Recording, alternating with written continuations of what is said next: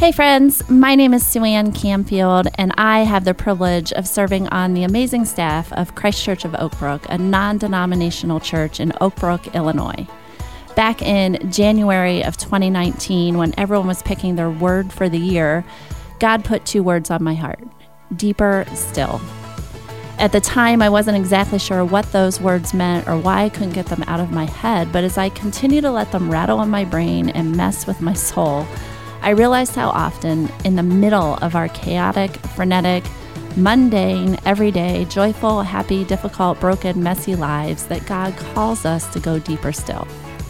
Sometimes He whispers it, sometimes He shouts it, but He always calls us not to be content with living on the surface in our relationship with Him, in our relationship with one another, and in our relationship to this world. He calls us to go deeper still in both the things He calls us to do and the people He calls us to become. And so that's what we're going to do in this podcast.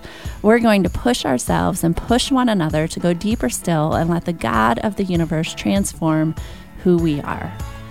Here at Deeper Still, we'll do that primarily by walking through some books of the Bible, but we'll also do that by inviting some friends along the way who are willing to simply have some conversations with us about all kinds of things that will challenge and encourage us as we go.